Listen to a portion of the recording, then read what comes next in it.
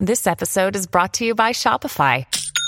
Forget the frustration of picking commerce platforms when you switch your business to Shopify, the global commerce platform that supercharges your selling wherever you sell. With Shopify, you'll harness the same intuitive features, trusted apps, and powerful analytics used by the world's leading brands. Sign up today for your $1 per month trial period at shopify.com/tech, all lowercase. That's shopify.com/tech.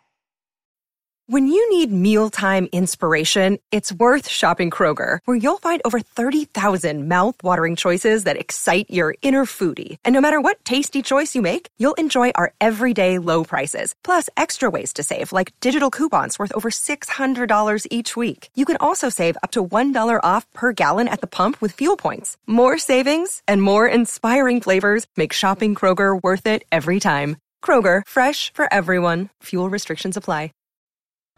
This episode is brought to you by Snapple. Want to know another Snapple fact? The first hot air balloon passengers were a sheep, a duck, and a rooster. Ridiculous. Check out Snapple.com to find ridiculously flavored Snapple near you. The Slate Culture Gabfest is brought to you by Blue Bottle, the specialty coffee roaster dedicated to getting the most delicious coffee to anyone who asks for it. Subscribe to the new Blue Bottle at Home service, and you'll get freshly roasted coffee or espresso sent to your doorstep. Subscribe now, and your first shipping charge is on us. Go to bluebottlecoffee.com/redeem and use the promo code CULTURE. The following podcast contains explicit language.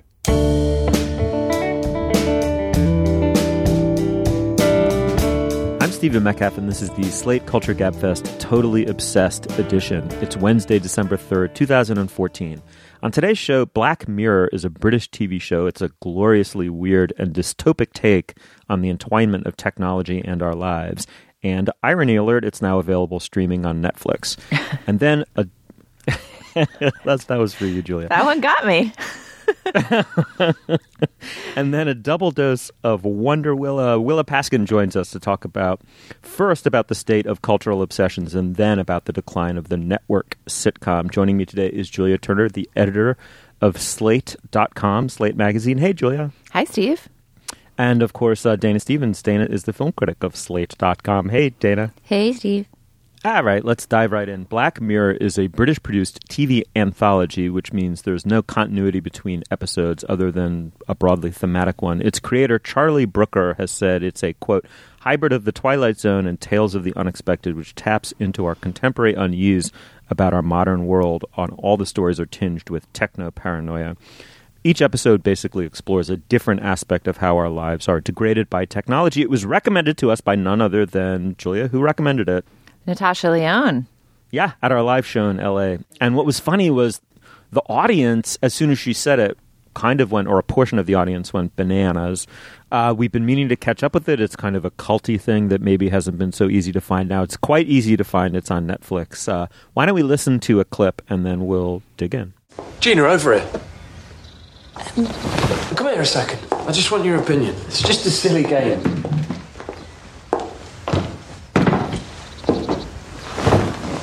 Sit down. Just answer this. No, I'm a serial monogamist. I'm staying faithful to my cornflakes right now. Now, is that funny? There's no need to be nice. The man's a prick. Is that funny, in your opinion? Well... No, I'm a serial monogamist. I'm staying faithful to my cornflakes right now. No. No. I don't know. You do? Hey. Morning. What's this? I'm just getting Gina's opinion on something. No, I'm a serial monogamist. I'm staying faithful to my cornflakes right now. I was just wondering because you found it funny, but it clearly isn't, and Gina agrees. Okay, so just to offer a little explanation for our listeners, what we're hearing there is the protagonist of the third episode of the first season of Black Mirror takes place in a world where everybody has a memory chip implanted behind their ear where they record everything they see and feel at all times, and they can replay what they've seen in the past. And at a dinner party the night before, our protagonist, Liam, noticed his wife laughing maybe a little bit too much at the joke of a bon vivant at a dinner party, and he's stayed up all night obsessing about it and replaying it and drinking too much, and in the morning he dragoons their nanny who slept over into watching it and adjudicating whether his wife was too enamored of this other party guest. It's super awkward, and you can see how the technology makes it even awkwarder in this kind of awful, awful moment in the episode. That's a great summary. What did you think of the show? It was so good. I mean, it felt like a movie. It was 48 minutes, and it was a totally satisfying little dystopic story that was beautifully acted. Actually, the protagonist, Liam, is played by Toby Kebbell, who was... the young ape in the last Planet of the Apes movie. He was Koba. He was the bad guy ape. Bad guy ape, you're right. In Rise of the... Dawn of the something of the Planet of the Apes. Breakfast of the Planet of the Apes. Yes, yeah, absolutely. Croissant of the Planet of the Apes. Anyway, so it's funny to see him play sort of a soft-faced Brit instead of a scar-faced ape, but he's kind of a wonderful, obsessive good guy gone bad in this episode. And you just see how technology plays into the classic things that can ruin a marriage, like obsession and jealousy. But technology-abetted obsession and jealousy get even worse. I thought it was great. It made me want to devour the whole thing. What did you guys think? Oh, the first thing it made me think was just like British television is just so many cuts above anything you can see on American TV. I mean, people are going to come at me with examples of, great American sci-fi on TV, but this is real sci-fi the way The Twilight Zone was, where a very specific speculative premise about some extrapolation of a current trend into a slightly dystopic future is just bundled into this neat little episode with a perfect twist at the end. I love that the episodes are freestanding. That's always something I like in a TV show, that they don't demand seriality and faithfulness and deep mythologies and make you feel guilty for not keeping up every week. You really can pop each one individually in any order. I like that. I love that it was really writing driven. The voice of Charlie Brooker, this guy who has, I think, written all the episodes so far, he's not the director, but is the writer and creator of the show, is so distinctive. It's so distinctive that I almost feel like after a while, it might start to feel like he has the same obsessions and themes and is telling similar stories over and over again. But so far, they've all been tons of fun. I love the fact that there are only 3 episode seasons that come in these little triptych, packets, so they don't feel as though they're being cranked off of an assembly line and the sensibility is going to start to wear on you. Not only are they beautifully produced techno, dystopia, science fiction genre pieces, they're also beautifully observed comedy of manners, and it seems to me that these are the two, especially the third of the 3. It seems to me these two things don't necessarily always go together quite well, that there's a kind of somewhat overblown kind of gearhead quality to a lot of science fiction, and it minimizes the human impact of the relationships, and the genre is set up for that because it's about muted or somehow how human intimacy has been made obsolete by technology. That isn't exactly what's going on here. Episode 1 is kind of a political thriller.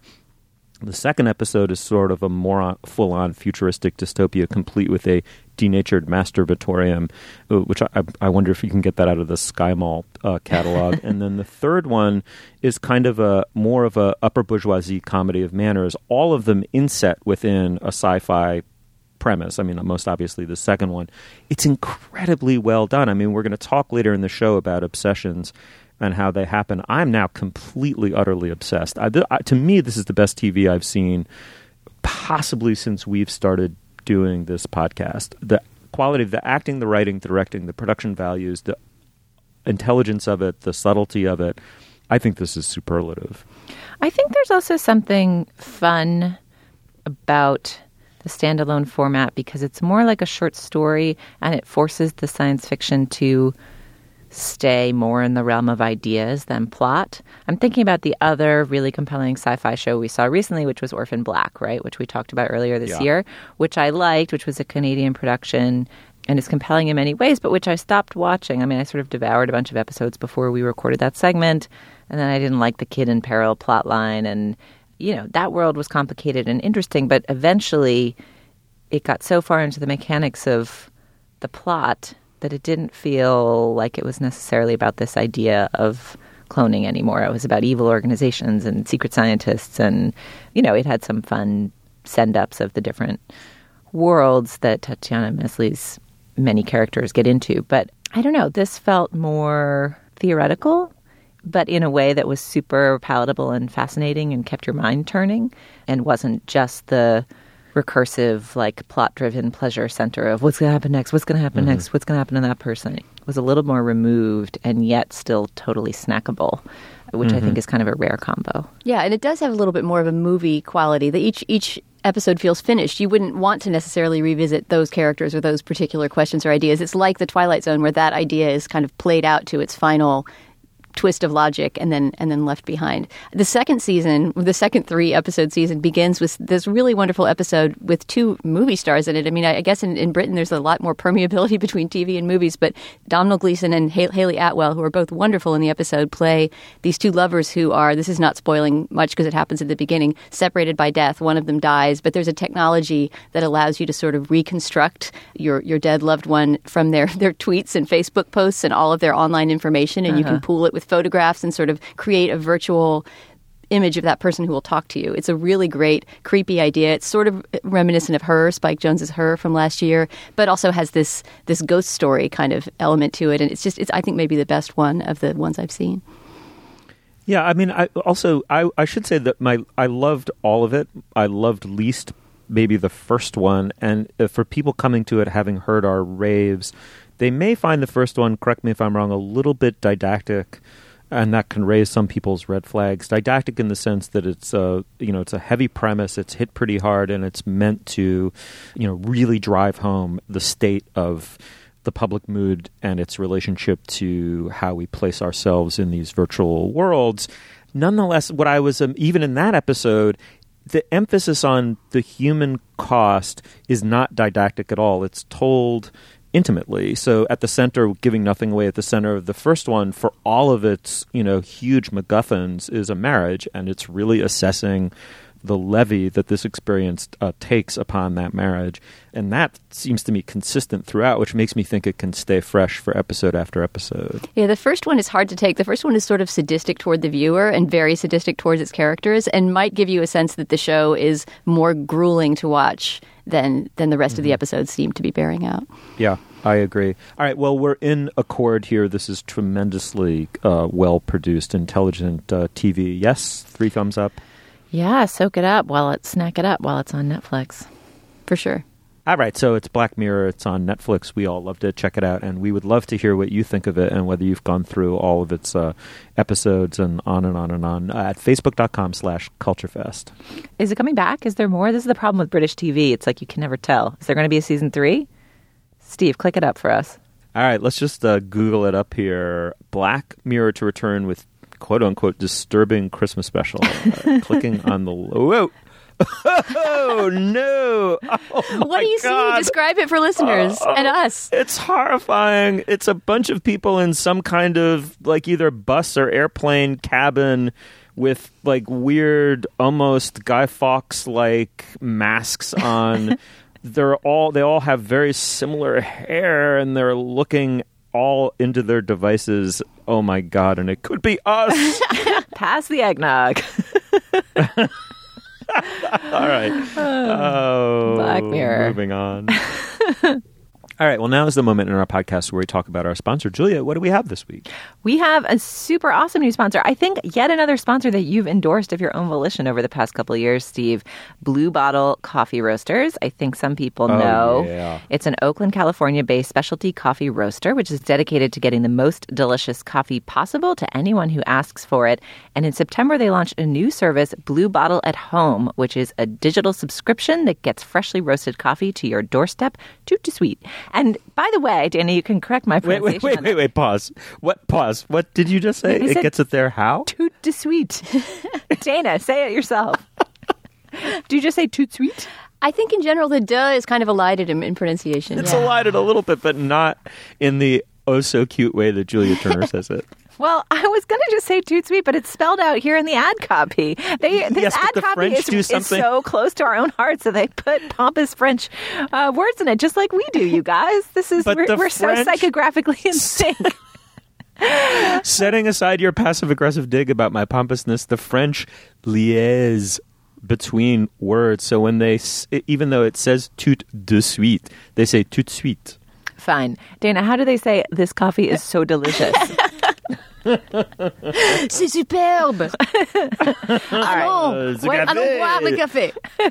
What the lady said. Well, so this is the perfect service for our listeners because our podcast can reach you no matter where you are in the world. But can delicious coffee? Some of you may be so lucky as to live near an excellent coffee purveyor. But if you do not, or if you have a Blue Bottle hankering, you can sign up for Blue Bottle at home and choose any coffee you'd like to subscribe to. Drip coffee blends, espresso blends, or single origins, and set your amount and cadence. So you could get a 12-ounce bag every week or a 36-ounce bag, and you could get them every 1 week or every 4 weeks, whatever works for you, depending on the nature of your addiction to caffeine. Did they use the word cadence in there, too? This is the greatest ad copy This is of all time. the most beautifully written ad copy. Excuse me, cadence? I'm just going to publish this on Slate.com. Anyway, from there, you just kick back and wait for your coffee to arrive. So go to bluebottlecoffee.com/redeem and enter the promo code CULTURE. Subscribe to any amount and cadence, and your first shipment is on us. All right, that's Blue Bottle. Steve, what's next? All right, thanks, Julia. Moving on. Adults used to obsess about things in a more steadfast manner, so writes Slate's wonderful TV critic Willa Paskin. Willa, thank you so much for joining us. Thanks for having me. You know, I hate the adults used to genre, but this, I have to say this is a wonderful piece and perhaps my favorite piece that you've written for Slate, and it's not easy to pick one out, but this is really a tremendously smart piece of writing. Anyway, you go on to say, adults used to obsess about things in a more steadfast manner by having long-term interests known as hobbies, whatever happened to those, or they obsessed with downright stately occasionalness when something out there really gripped the nation. Now, however, we are engaged in a near-constant cycle of being totally obsessed with a cultural object and perpetually on the lookout for that next binge experience. Why are we getting hysterically excited about very good but not hugely original cultural products seemingly every other month? Why have we turned into compulsive obsession seekers? I also hate why have we turned into pieces. This one transcends it completely, is a wonderful piece of writing, and now I want an answer. Why have we turned into these obsession seekers? Well, firstly, I also hate adults used to pieces because I find them usually so specious. But I would say that in my own, lifetime as an adult, I've experienced this change. I feel like even 7 years ago or 5 years ago or 3 years ago, there was some different relationship to things that I really loved. And it wasn't less about everybody loving them all together. So, yeah, I mean, I think Serial is obviously the latest example of this. But I think there have been a lot. True Detective and Serial are sort of the two most recent examples, and they share a lot in common. So it was kind of easier to see. But just basically, I think the internet has sort of made us all cheerleaders in a way for things that we like. There's all these, Facebook or Twitter are asking you to share what you think about something, not in some measured way, but in some, this is the best or this is the worst. And there's a kind of megaphone effect, as there is with sort of everything on the internet. And it makes it feel like everyone you know is suddenly frenzied about this one thing, even if everyone you know is actually a really small group of people. That's totally fascinating that the most open source and universal technology known to mankind actually creates cultural silos. But let's table that just for 1 second. I want to go back. What is it that True Detective and Serial have in common if you vent it out? What makes them so perfect for obsession? Well, I mean, I think there's a sort of almost side tangent, which is that people really apparently are obsessed with mysteries and with stories that have like a narrative pull and engine. And those two, I mean, True Detective and Serial, even though one is sort of true to life, one is a real crime story and one is totally fictitious, made everyone into detectives. You know, they turned everyone who was watching into sort of theorists about what's going to happen. And so you see a lot of very similar things happening, which is just sort of obsessive on Reddit or in smaller communities about what the supporting materials for this thing are. And then you just see people sort of talking about how obsessed they are with it because they just need to know what happens next. There's a sort of page-turner quality. I mean, I think that isn't the only sorts of things that we've been obsessed with. I mean, I cited like Cronuts or Girls, which, you know, are not particularly plot-heavy things. But by Girls, you mean the TV show. The TV show, yes. But I like thinking about what the plot of a Cronut would be. Yeah, exactly. I'm just dough. Now I'm fried. Yeah, exactly. So, you know, there is other things, but I think True Detective and Serial sort of lent themselves to it more. I mean, also, you know, there's things that aren't even cultural products per se. Like, I think the Malaysian flight, obviously that was a huge news story, but I think the way that people responded to it had some of this, where it was like, this is all I can talk about, this is all I can think about, this is all I want to read in my feed, and I'm going to talk about it. And it was another mystery. It was where did the plane go?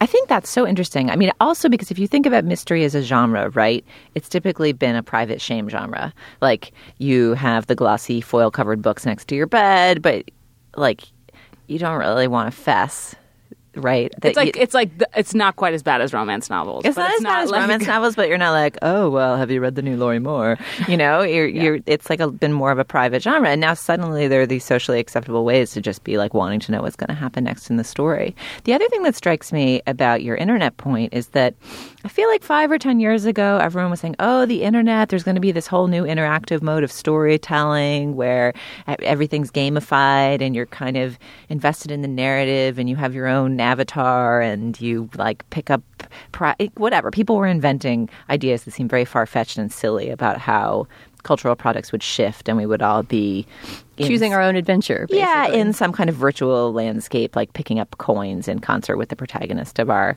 narrative. And what has happened instead is that it's not that, you know, one of the gaming companies has found a way to do this, although they have in their own ways in their gaming world, but that actually the confluence of social media and these different cultural products, whether journalism or TV or whatever else, have created one almost organically, right? It's like you kind of get to participate. You can go on Reddit. You can dig around. You can choose whether you want to spend hours on it or just do the kind of like basic level. Right. But it kind of turns it into like an activity that's a bit more active than just receiving something. I think we're all there's an engagement level. It's like we stop being passive, even if we're not reading Reddit or trying to, even if we're sort of trying to be spoiler free in a certain way, right? We want to talk about it up to the point where there are spoilers. And I think also the thing when I was thinking about this is that there are these things that become they feel like they've become sort of group obsessions. But I think just even sort of more personally, it's how we relate to things that maybe don't get to that level. But like when you just binge watch a TV show or when you are reading some book that just came out, you do it in smaller ways. And that sometimes they rise to this level, but actually kind of the way we consume culture now is this often. If you find something you really like, you're less inclined to just be kind of calm about that. Right. It's like we're all endorsers now. It's not just the endorsements on the Culture Gab Fest. We're all endorsing everything all the time. I mean, I think to a greater degree than before I read you on this, Willa. I mean, I feel like these are inchoate thoughts that we've probably all had about this phenomenon, but you pieced them together in a way that made me feel more down on this phenomenon than I would have thought I had been had you pitched the piece to me. I mean, I think for one thing, even just conflating, two of your main examples, True Detective and Serial, both of them are about the death of a young woman who essentially gets kind of buried underneath all the layers of analysis and exegesis and, Yellow King back reading and, going on subreddits or whatever. And so they both do have this sense of like taking an actual, well, in True Detective's case, it's fictional, but still it opens on the dead body of this young woman who then kind of gets buried under the storm. So that kind of creeps me out. And also there just seems to be, if it is true that this mode of relating and of viewing and of processing culture is on the rise, then it makes me feel like we're a nation of posers that all just want to be part of the club that like the latest cool thing. I think that's exactly right, basically. I mean, I think one of the roots of this is about sort of belonging to some cohort of like-minded people, or you fancier like-minded people. So, I mean, in the piece I talked about how these phenomena are actually like smaller than they were in the past. Serial is listened to by 1 million people a week. That's a huge amount for a podcast, but that's not a huge amount compared to... Right, like Roots. What was your number on Roots? Roots? 150 million people, or just even like, Big Bang Theory, which is 15 million people. And what starts to happen, I think, on the internet especially is... Someone in the comments had suggested, a number of people in the comments of this piece were like, I hate how you're using the word we here. I think you're using it all wrong. Who is this we? And they're totally right, but that's sort of to the point, which is that these kind of phenomenon create a we that maybe you feel like you belong to, or maybe you don't. And if you feel like you belong, you feel like it's everywhere because for you and your sort of social group and your extended social network, it is everywhere. But that really alienates a huge amount of people for whom it's not everywhere, which is, I mean, if it's 1 million people listening to Serial, or, 5 million people have downloaded in total, that's most of America who's never heard it, who is not involved in that we. And the one thing that I think your piece really highlights in a way that does crystallize the phenomenon and also kind of curdles your sense of it is there used to be genuine like countrywide cultural obsessions that reached tens, even hundreds of millions of people. Then there was this moment of like nicheified culture where it felt like we were all alone, like staring through our own magnifying glass at like our own teeny little micro phenomenon. And now social media gives us the illusion that we're part of a huge club that's obsessed about a particular thing. But it's actually false. Like, it's still a pretty small. But wait, you're making two completely contradictory points. You're saying on the one hand that it creates the illusion of being part of something that's semi-universal, and on the other that it creates the pleasure of being part of an in-group that, segments itself off as somehow elitist or more, in the know by consuming this particular cultural object. Which is it? I don't. It seems to me these two arguments kind of run up against each other and cancel each other out. Isn't it as simple as, people are discovering their elective affinities on the internet, and they enjoy discussing them in an ancillary way, both online and offline. I agree with everything about the piece. It's a beautiful piece. It's lovely in its rhetoric and argumentation. But I can't get with the sinister gloss that we're putting on it, which I actually didn't find in the piece the first time I read it. Well, I think you're right, but I also think those things, this idea of wanting to be part of this collective, of this mass experience, and also sort of wanting to feel elite in some way, are not really as mutually exclusive as they might seem, just because of how quickly the internet allows your love of something to curdle into sort of a little bit of, disdain as you're joined by this cacophony of people you like less. Like there is this way, even just talking about Serial, where people are like, oh, have you heard it? And it was like in week 4. And now it's week 10. And of course, people are still saying that because it's been 10 weeks. That's not a lot of time. People are still like, oh, have you ever heard Serial? Like, your mom is listening to it. Your friend has just started listening to it. There's still a groundswell of interest in this thing. But it feels to you, person who started listening to it, at week 2, that they're kind of late to the party. And there's something eye-rolling about it, and the number of think pieces about it, and the sort of just total cultural saturation. And that doesn't mean that it wasn't awesome to feel like you had found this thing and all of these like-minded people, a lot of them were really interested in it. That really happened. But it is also true that then it kind of makes you wonder, well, maybe your taste was more pedestrian than you fancied it, than you thought it was at the beginning. See, I have a totally different take on that, which is that I think, and I think this has been true for a long time for like magazines like Slate, like I think it can be, this is going to be like the snobbiest thing I've ever said on the show. I think it can feel like lonely to have good taste, right? Like, I think sometimes the experience of someone, like you look at the stuff that is wildly popular and you think, oh, that isn't that great. And then you find something that's truly excellent. And when you find other fellow travelers who also think that the truly excellent thing is excellent, you're like, wow, that's so great. It's so great that there's a community of people who agree that this excellent thing is excellent. And it's not like, screw them for also thinking it's excellent. It was my excellent thing. I feel like it's more like, awesome. That's so cool. I'm so happy that the world appreciates excellence, like more so than maybe I thought it did. I think it does turn into a little bit at some point, like, I like this band. I don't know. I always hated that I liked this band people. Of course. I mean, that is a hateable thing, but I don't think it doesn't happen. Yeah. Yeah, I mean, something that occurs to me thinking about all this is the way that social media amplifies hyperbole, and that producers of content, whether it's Ira Glass helping to launch the Serial podcast in connection with This American Life, or, just somebody trying to make their show go viral on the internet, that the producers take advantage of this consumer's need to kind of amplify hyperbole and to have something to be hyperbolic about. Do you see what I mean? That there's kind of a machine of hyperbole that we are enjoying being the disseminators of. I mean, I think there clearly is a machine, right? And we're part of that machine. So what's happened, the fact that True Detective and Serial, for example, the experience of them has mirrored each other so exactly, I think sort of suggests that we all know how this goes. HBO knows how this goes. This American Life knows how this goes. I mean, there's obviously, it has to be good and there has to be luck. But so do we as consumers also know how this goes, right? There's like the really excitable sharing it phase. Then there's a sort of like smaller backlash, like think piece that sort of problematizes what's wrong with this thing that everyone loves but is not everywhere yet. Then there's sort of more like, no, it's really great. And, and then it kind of continues, and each cycle of the backlash and the forelash, kind of are, battle it out until the thing is over and we forget about it and go on to something else. I love your fancy pirate talk, backlash and forelash. Yes, it does.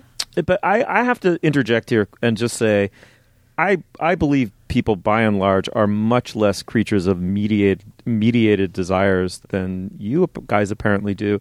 I think people make, at the end of the day, an independent judgment about liking something. There's then an echo effect, as it ramifies out through either their social grouping or the culture at large. And, some people who have weak sense of self or weak taste, need the feedback effect before they can get involve themselves or lose themselves to a phenomenon. But I think that's, I don't know. And then kind of abandoning something because you read a think piece, leading the way to a backlash.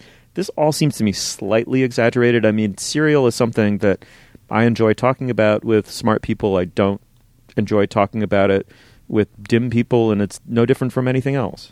I mean, I think you're probably right that I'm talking about it from the perspective of someone who consumes media professionally. I mean, you said people find things because they have good taste, but also, people find things because their friends tell them to watch it because it's not their job to be on the hunt for things. Like having recommendations of what's good is how you get interested in things for most people who have other jobs and aren't, professional culture consumers. Yeah. I mean, I also think, to Steve's point that it's not all hypermediated, I would also say to Dana, everybody's aware that there is the possibility to hit this particular slot machine in the culture right now because of the way Twitter works and Facebook works and Reddit works and the kind of ecosystem into which new cultural products are launched. But so many things get launched every day that just do not catch fire in this way. There still has to be a particular set of qualities for something to hit. And one of those qualities, I think, is being quite good.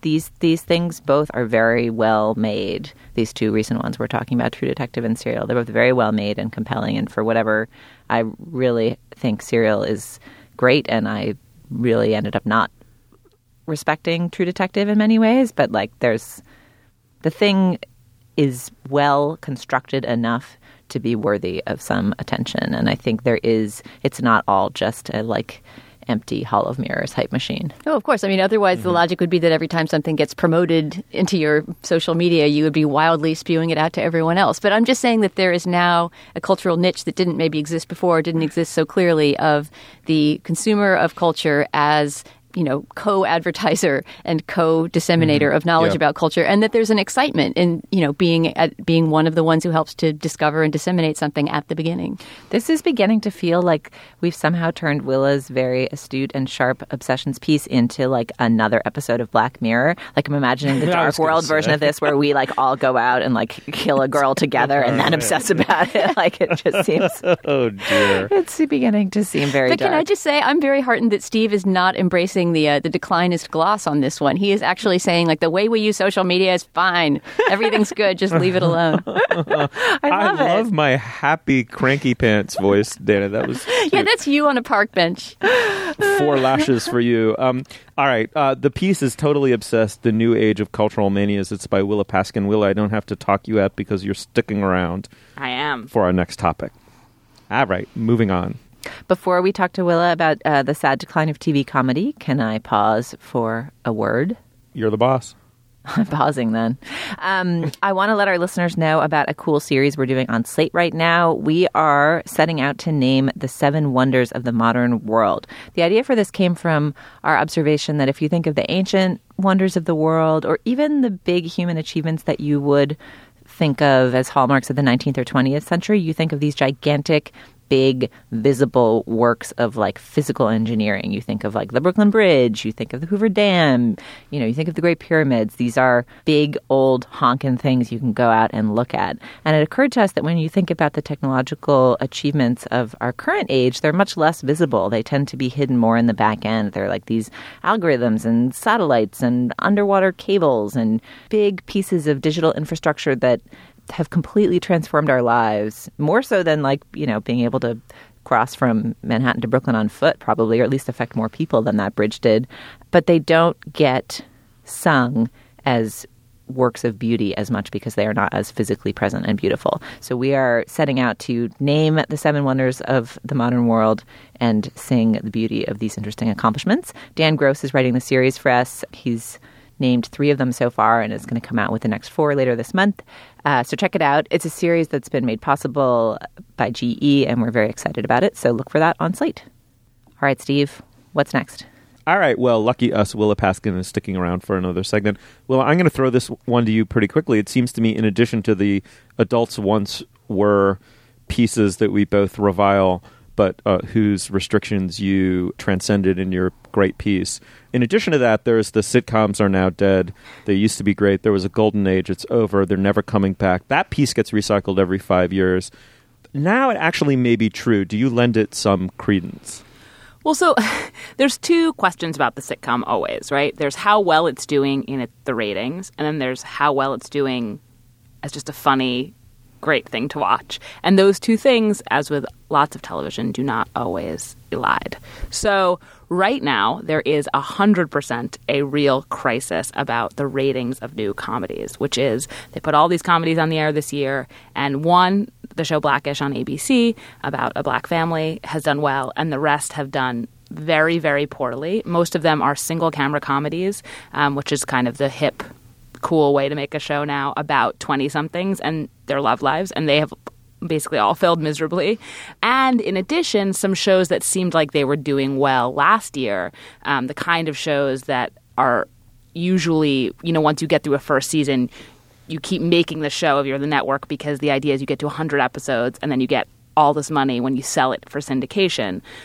So one of those shows, The Millers, which is a multi-camera sitcom from CBS starring Will Arnett and Margot Martindale, had a really good first season, and then they sort of moved it so it had a different time slot, and its ratings fell off half, and CBS canceled it, which was, is alarming in a different way. No one was arguing that The Millers was like this great, hilarious sitcom, although Margot Martindale was extremely game. But it's just kind of alarming that even that show on CBS, which has sort of had such success with it, couldn't make that work. So there's this real kind of like, how do you make people want to watch comedies right now when really it seems like what people want to watch is sort of appointment viewing. Right. I mean, in some ways, this topic is the perfect analog to the obsessions topic because until the right comedy comes along, it's harder to obsess about a comedy, right? Sometimes there's like a romantic underpinning plot, like Pam and Jim on The Office or something, where you want to show up next week and see if they'll finally declare their feelings. But fundamentally, it's like disposable jokes week after week, Right, it's not Scandal. It's not like if you didn't see it, everyone's going to spoil it for you. And interestingly, sort of the shows that I think people feel that way about a little bit, like Louie and Girls, which are ostensibly comedy, but I think, his relationship to humor is much more tangential. Fluid. Tangential at best, Those shows do, I think, for their very small audiences, I mean, they both have very small audiences, kind of maybe do have a little bit of that. You had to see it so you can talk about it the next day vibe. But they are not comedies, in any sort of classical sense of the word. And they are all, they don't do what networks need them to do, which is they're just not mass shows. Right. I mean, I think this is a thing I learned like way too late in life, which is one of the funny givens of the television industry that makes no sense, which is shows that are an hour long are dramas and shows that are half hour long are comedies. And that's just like how it is, which is crazy. You could do a half hour drama and you could do an hour long comedy. And there have been a couple genre bending, Ally McBeal is like the classically referenced like funny drama or whatever. The dramedy. People play a little bit, but there are just these givens that underpin the industry that are hilarious. And I think Louie and Girls both are like, they're a half hour long. So, and they're made by comic people. So they're comedies, but like fundamentally. Right. They have a relationship to humor, but it's not one that is necessarily going to make you laugh. I mean, I think the Hollywood Reporter sort of ran an article about this. this trend. And reading through it and all the problems that they've had, you almost just thought, oh, what someone needs to do is make a serialized comedy, right? Like, again, this wouldn't help with syndication and maybe be a total disaster. But you're like, oh, someone could just try really hard to make a really plot-heavy show that is funny on purpose. Right. Like as opposed to, not being funny on purpose or being funny sometimes. Like if Brooklyn Nine-Nine had like a really compelling case at the center of it or something. Why don't they do a season-long murder case? I don't know. Yeah, I don't know, but is that what people really want from their comedies? Like the tone would be hard to strike there, like because the stakes, the whole tension is the stakes have to matter so much that you want to know what's going to happen, and it's hard to then, unless you're Lenny Briscoe, really be shooting off the one-liners. Also, there is this kind of tension just. When I don't know if you guys ever watch reruns, but occasionally, like I'll be on my couch and I'll see that Friends is on, like 10 episodes of Friends are on all the time, and I'll be extremely pleased, right? And I will watch them, and there's something very sort of lovely about that. Or Seinfeld, it's one of these shows that probably right now maybe nobody be watching, although they're very funny, so it's possible that they would be watching. That's kind of what people are waiting for. Like this idea that there is this sort of comfort food element to sitcoms that there just isn't to anything else that will serve us in, 5 years or 10 years. Frasier on Netflix is this too. But right now just is so unessential, feels so inessential to our TV diets that we're just never going to get to the place where a show gets to be that again. But isn't this just part of a cyclical drought? I mean, weren't these same kind of concerns raised and hands wrung before The Cosby Show came along, before Friends and Seinfeld and the 90s sitcoms came along? I mean, you know more about the cyclical history of TV than I, but aren't we just coming out of a period of 30 Rock, Parks and Rec, The Office, a lot of great sitcoms? So this is, again, the ratings issue because, yes, those were all great sitcoms. Only The Office was actually a hit. Parks and Rec has no viewers. So it's like 100% all of this stuff is cyclical. But the issue is that right now they can't make money even on the ones that are good. They can't get people to watch even the shows that are good. There is no audience for that, it seems, and there's this ongoing question about whether it's literally the format, whether single camera shows will just not have this wide appeal. And so people need to stop making them and actually just start making multi-camera shows again, and maybe then the next Friends will be around the corner, or if just the audience for it has like just dissipated to a point that you just really like it's too late. Can you explain another given of the TV industry to me? I can try. So like why are people so fixated on the single camera? Like, does single camera really allow more sophisticated storytelling? Is it because it's more movie-like, a movie has more cred? Like, why couldn't someone who is just like a super cool rapier wit, but genre-bending whatever person, like most likely to reinvent the sitcom, just be like, okay, I'm going to do a cool show, but a multi-camera cool show? So I wrote about this pretty extensively in my Mulaney review. So Mulaney is a show that started on Fox this fall from John Mulaney, who had been a writer at Saturday Night Live. He's a respected comedian. He's in the comedy world, which is another tangent is, by the way, that comedy has probably never been more respected or obsessed over in its history than it is right now, even as sitcoms are having this. In the form of stand-up comedy and sketch comedy. And podcasts and just interest in comedians. But so he is a totally hip comedian, and he basically decided he wanted to make Seinfeld, his version of Seinfeld. I mean, he's a Catholic guy. He's not a curmudgeonly Jew, but it's in New York, and it was about him, and he works for Martin Short, plays a daytime talk show host who he works for, and it's about his sort of personal life, too. It has a great cast.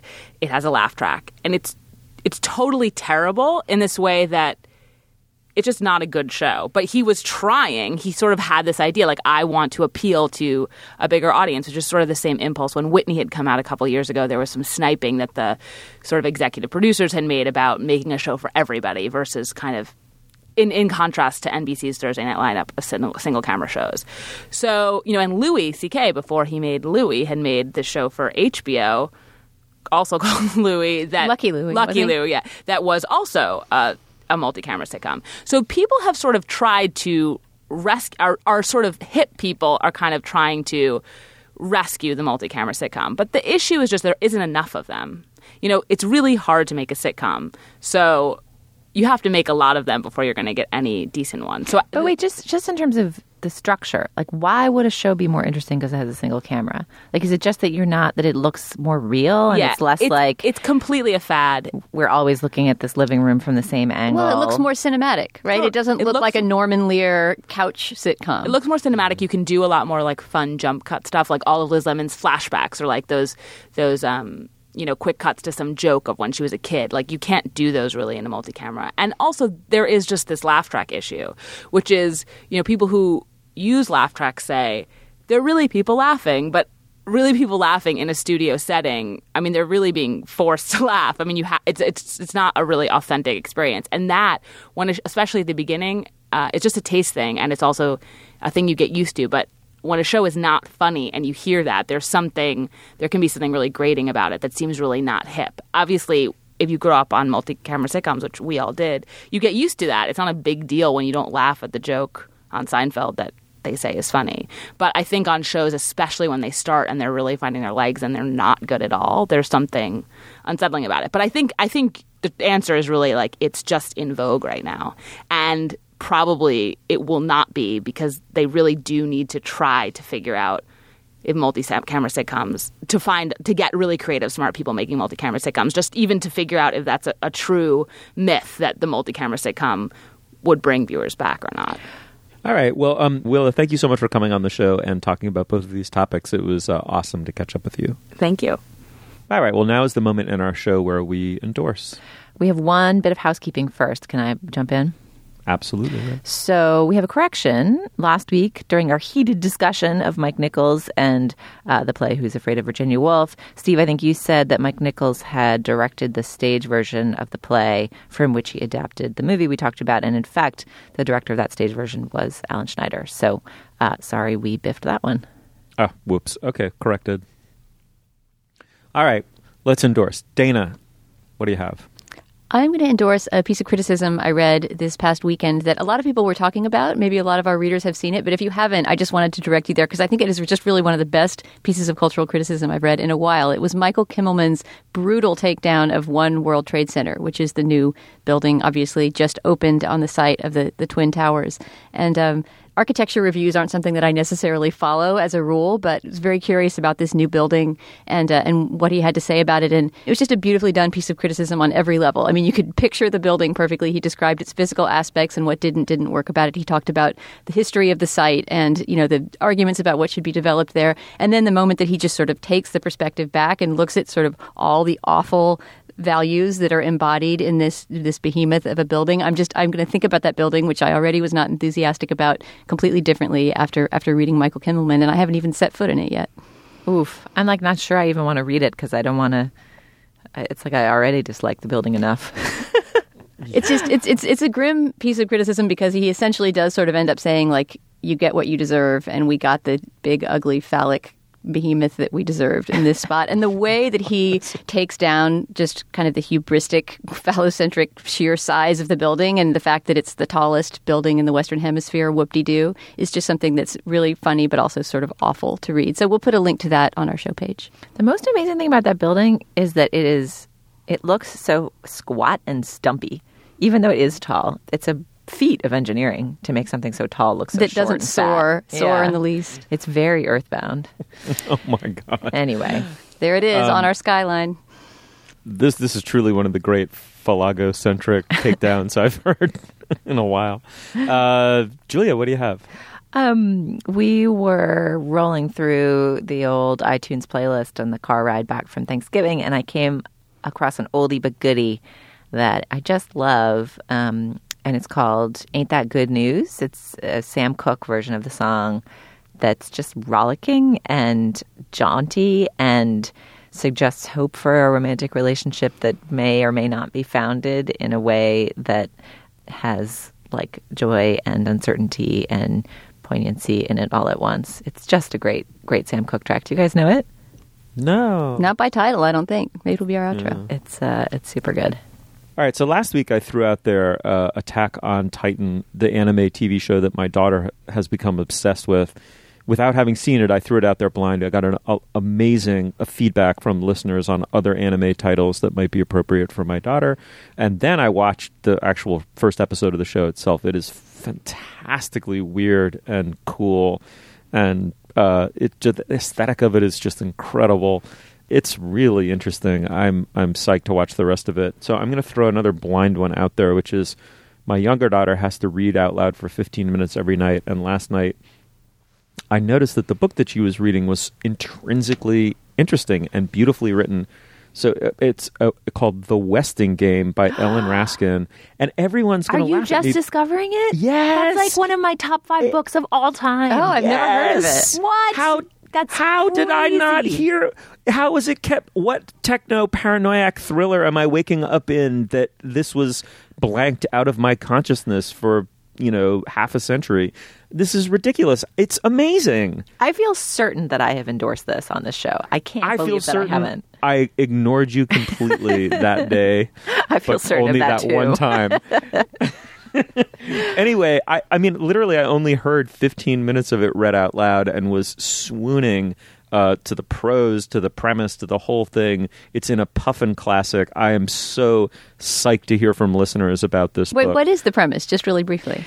The protagonist is one of the all-time great tomboy girl protagonists of young adult literature. Her name is Turtle, and she lives in an apartment tower in Chicago, and a mysterious neighbor has died, and in his will has left a puzzle for all the residents of the tower to solve in a hunt for his inheritance. And it's great. There's great characters. There's great interplay. There's an actual mystery to solve. Perhaps if this were launched today, we'd all be obsessing about it, going into the subreddit. It sounds like Steve's daughters are. But it's a great combination of well-observed human foibles and plot.